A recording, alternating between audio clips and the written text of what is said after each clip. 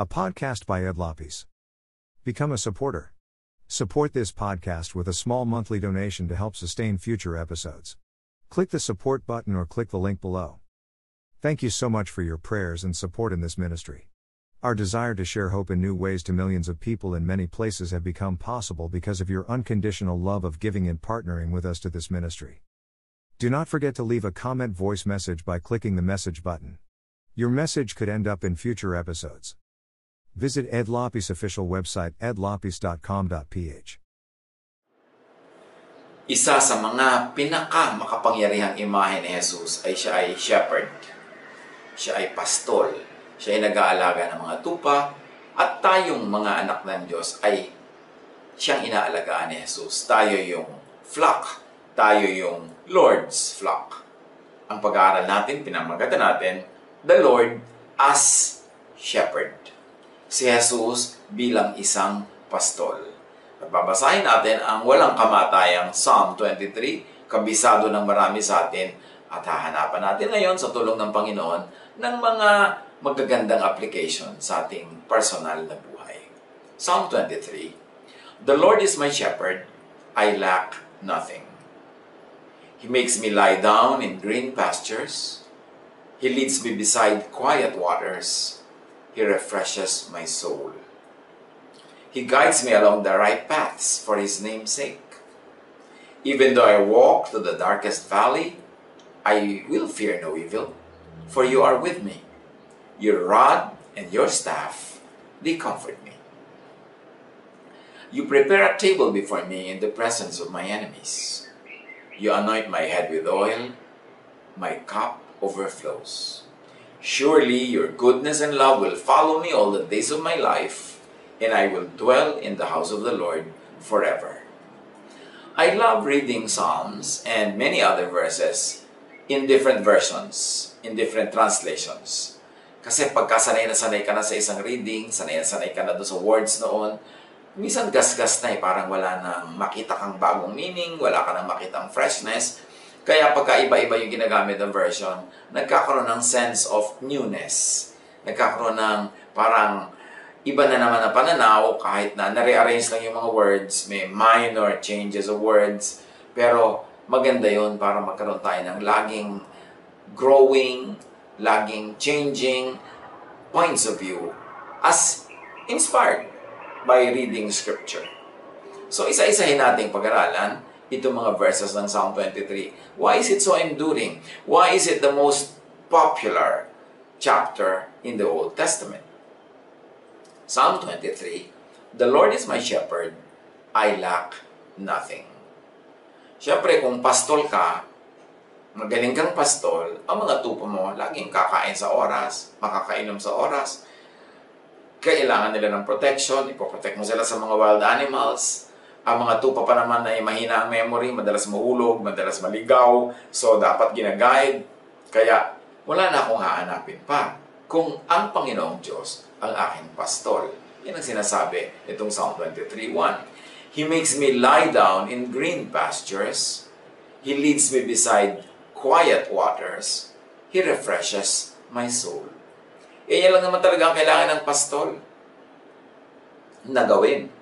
At yan lang ang kailangan ng tupa.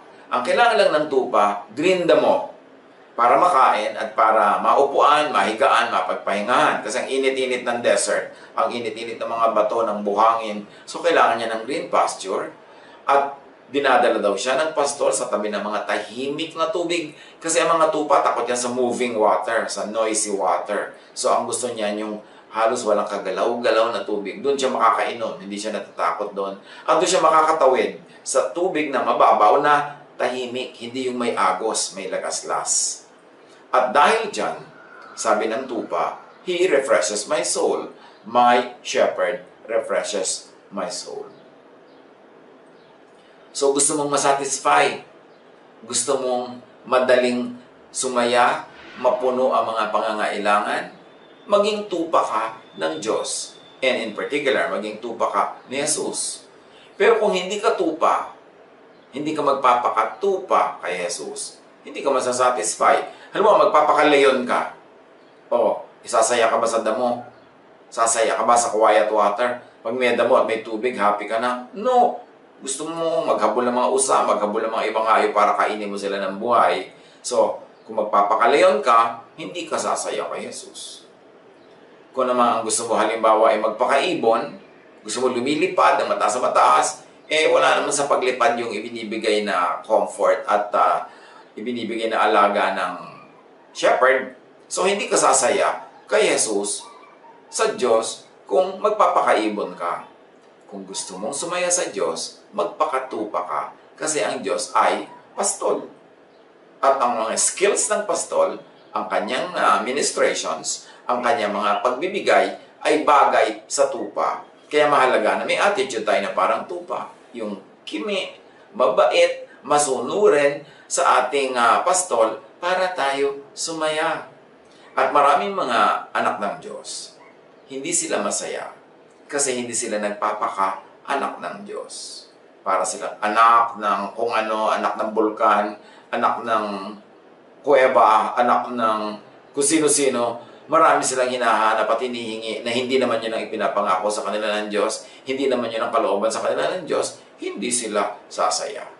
So again, you want to be happy, you want na I shall not want, ang sasabihin mo sa buhay, ang Diyos ay pastol, ang papel mo, magpakatupa. Sa pagpapatuloy ng Psalm 23, He guides me along the right paths for His name's sake. Even though I walk through the darkest valley, I will fear no evil, for you are with me. Your rod and your staff, they comfort me. Ang mga tupa, ayaw nila sa madilim, ayaw nila sa mga libis. Alam nyo yung mga space between two ranges of mountains or space between two hills. Yun yung valley, madilim doon, madawag, matinik, at madalas marami doon mga hayop na mga naghihintay lang ng mga tupa para kainin nila yung tupa, mga wild beasts.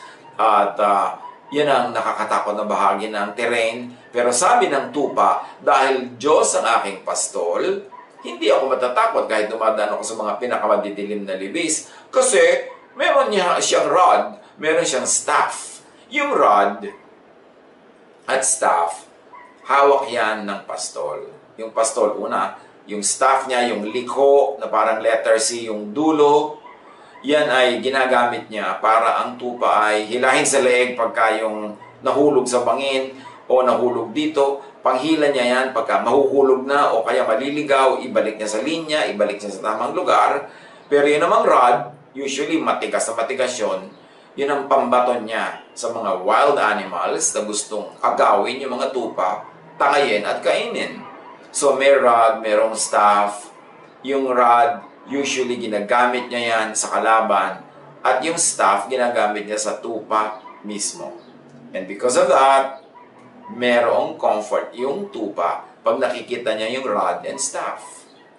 At sabi pa niya, you prepare a table before me in the presence of my enemies.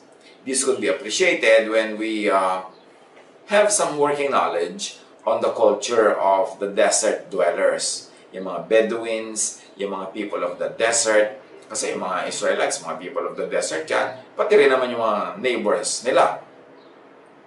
Na sa mga desert dwellers, pagka ikaw ay inalok nilang kumain sa kanilang tent, and usually maghahanda sila sa labas ng tent kasi maliit lang yung loob, nandun yung babae, nandun yung pamilya, nandun yung mga gamit. So nakatambay lang sa labas ng tent yung lalaki, may konting kubol siya doon, may carpet, doon siya nakaupo maghapon, nagpapahangin, at doon na rin siya kumakain. At pag may bisita siya, doon niya papakainin. Pero pag pinakain ka ng tent dweller, sa labas ng kanyang tent, nakikita ng mga ibang taong dumadaan, nakikita ng mga ibang taong nakatira sa ibang tent, doon, sa banda rito.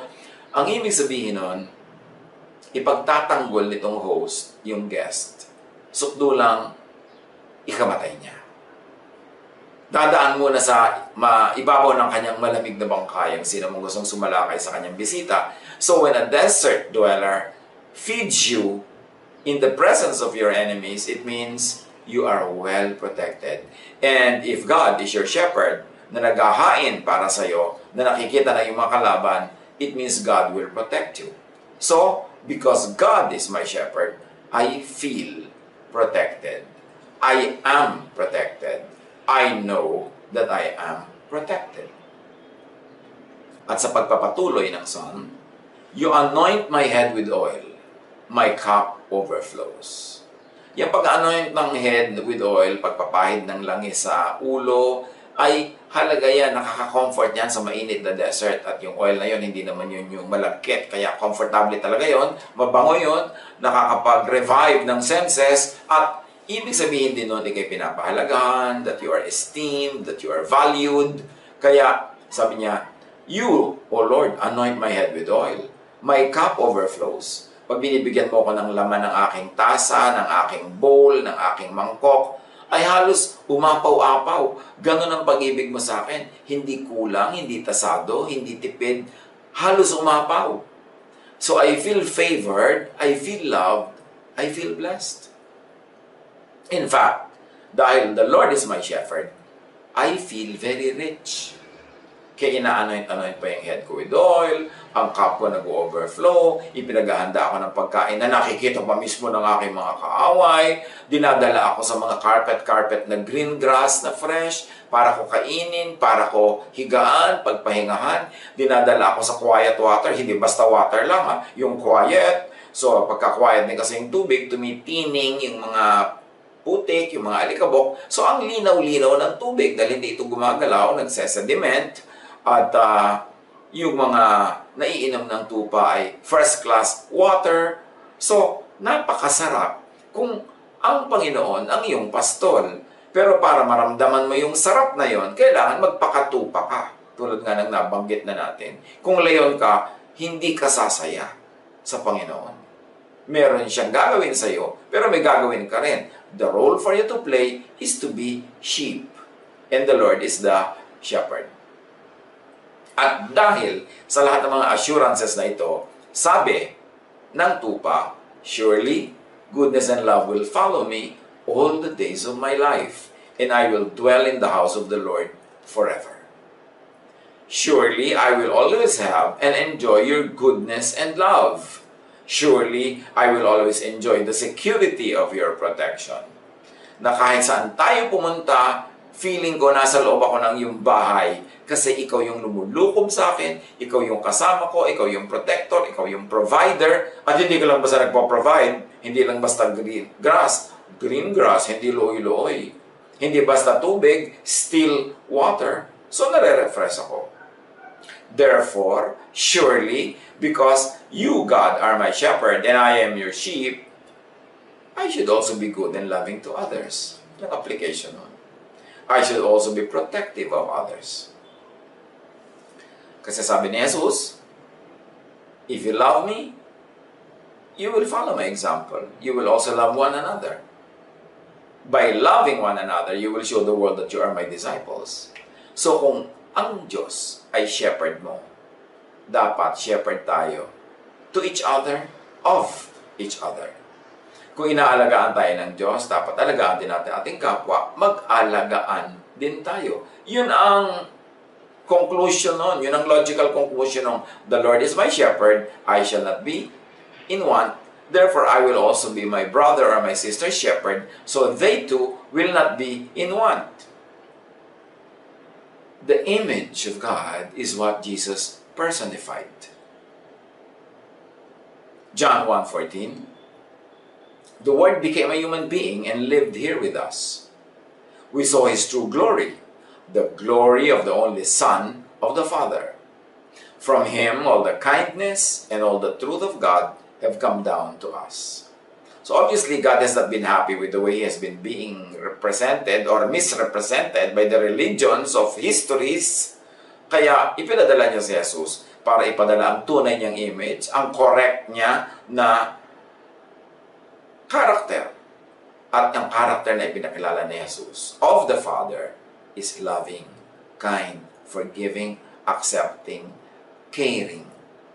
The image of Jesus and the image of the Father is that of the good shepherd.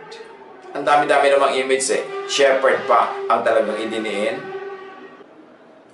So feel the love and the security. Tayo mga kapatid, dumadaan sa Dark Valley. Pwedeng matawag yan na Dark Valley. Itong mga crisis na nangyayari sa paligid natin, maraming mga challenges na hindi tayo sanay, walang rehearsal. Ngayon lang yan nangyari. Maraming threats, maraming possibilities to be nervous, maraming mga dahilan para mag-alala, mag-worry. But remember, the Lord is our shepherd. We shall not be in want. He makes us lie down in green pastures. He leads us beside still waters. He restores our soul. He leads us in paths of righteousness for His name's sake. And so even though we walk through the valley of the shadow of death, we fear no evil. You prepare a table before me in the presence of my enemies. Ang halaga nun, na huwag tayong matakot na magutom, huwag tayong matakot na matalo ng kaaway, because the Lord, as shepherd, prepares a table before us in the presence of our enemies. You anoint my head with oil, O Lord.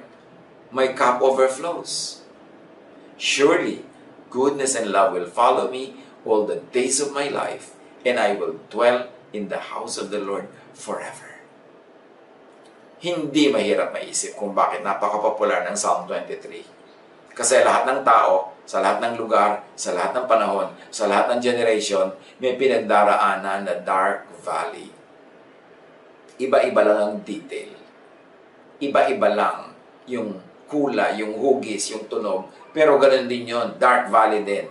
May mga dark valleys na dinaanan ng ibang generations, mga giyera, meron mga calamities, mga earthquakes, meron naman mga pestilences. Iba-iba. May kanya-kanyang valley ang bawat generation. Pero iisa ang shepherd.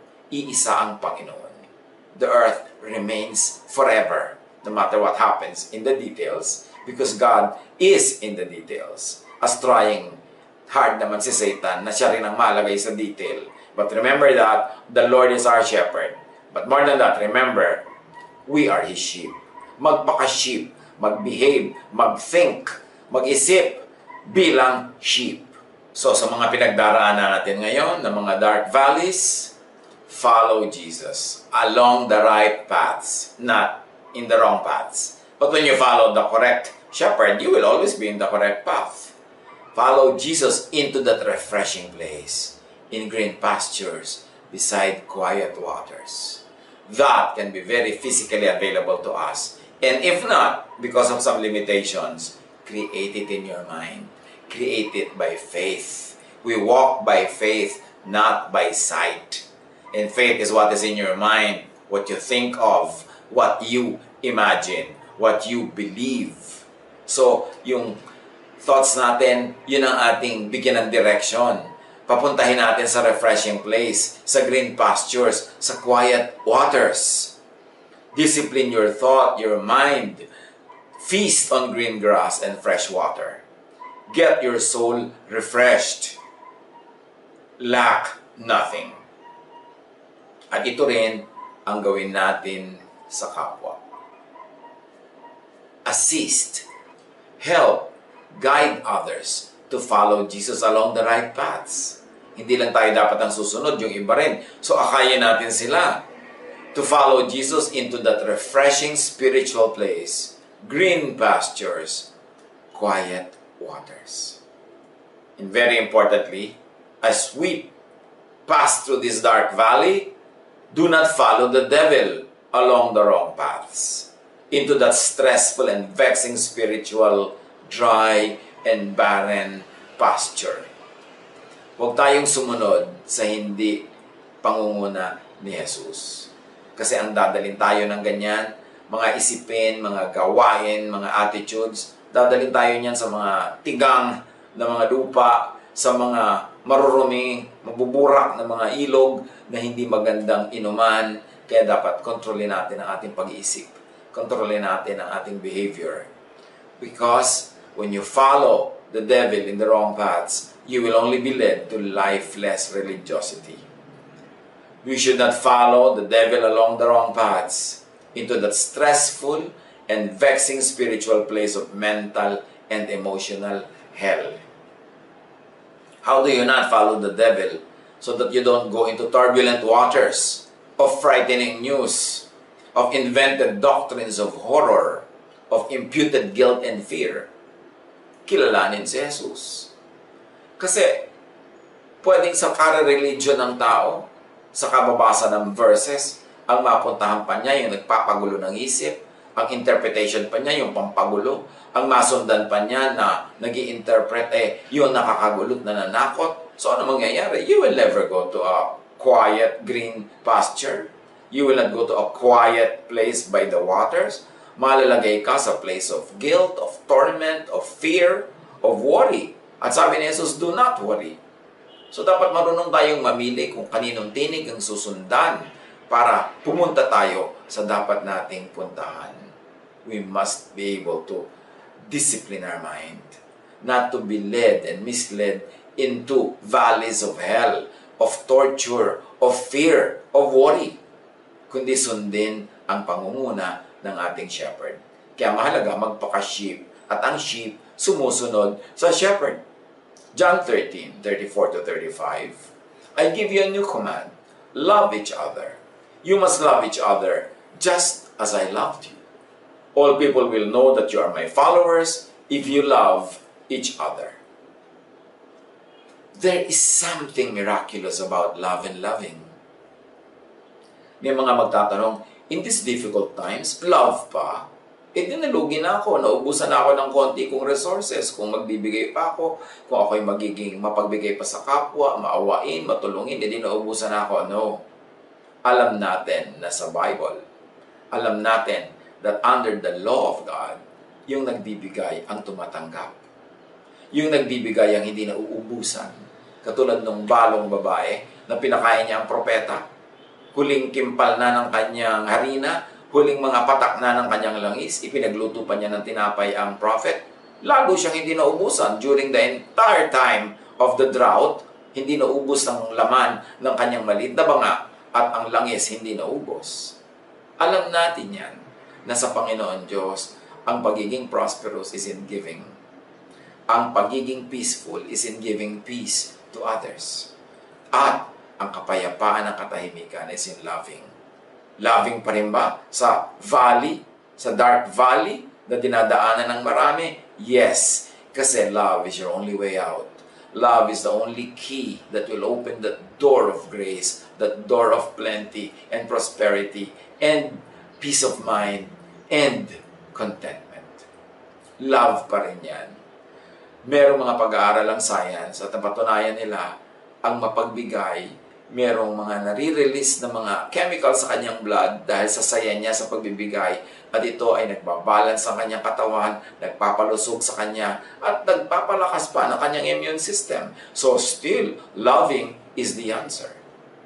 Kaya mas hirap ang buhay, mas may challenge, mas may uncertainty, mas loving ka dapat. Para kasing buto yan. May mga buto ka ng mais, tapos may darating na taghirap, taggutom. So anong gagawin mo sa buto mo? Kakainin mo lahat. Sa sarili mo, ilalagay mo lahat sa tiyan mo. O itatanim mo. Magtitiis ka na hindi ka muna kumain agad, hindi ka nabusog agad, pero itatanim mo. Then may inaasahan kang tutubo, bubunga, at yun ang maghahango sa iyo sa kahirap at gutom, yung bunga ng itinanim mo. So sa mga difficult times like this, lagi tayong magtanim ng mabuti para may asahan tayong aanihin because that will be our salvation. So magtanim ng mabuti sa kapwa, magtanim ng mabuti rin sa puso. Anong thoughts ang itinatanim mo sa iyong puso? Thoughts that worry or thoughts that give peace? Thoughts that make you angry or thoughts that make you feel relaxed? Thoughts that scare you or thoughts that give you peace? Tanim din yon. Pag nagtanim ka ng horror sa utak mo, aani ka ng horror.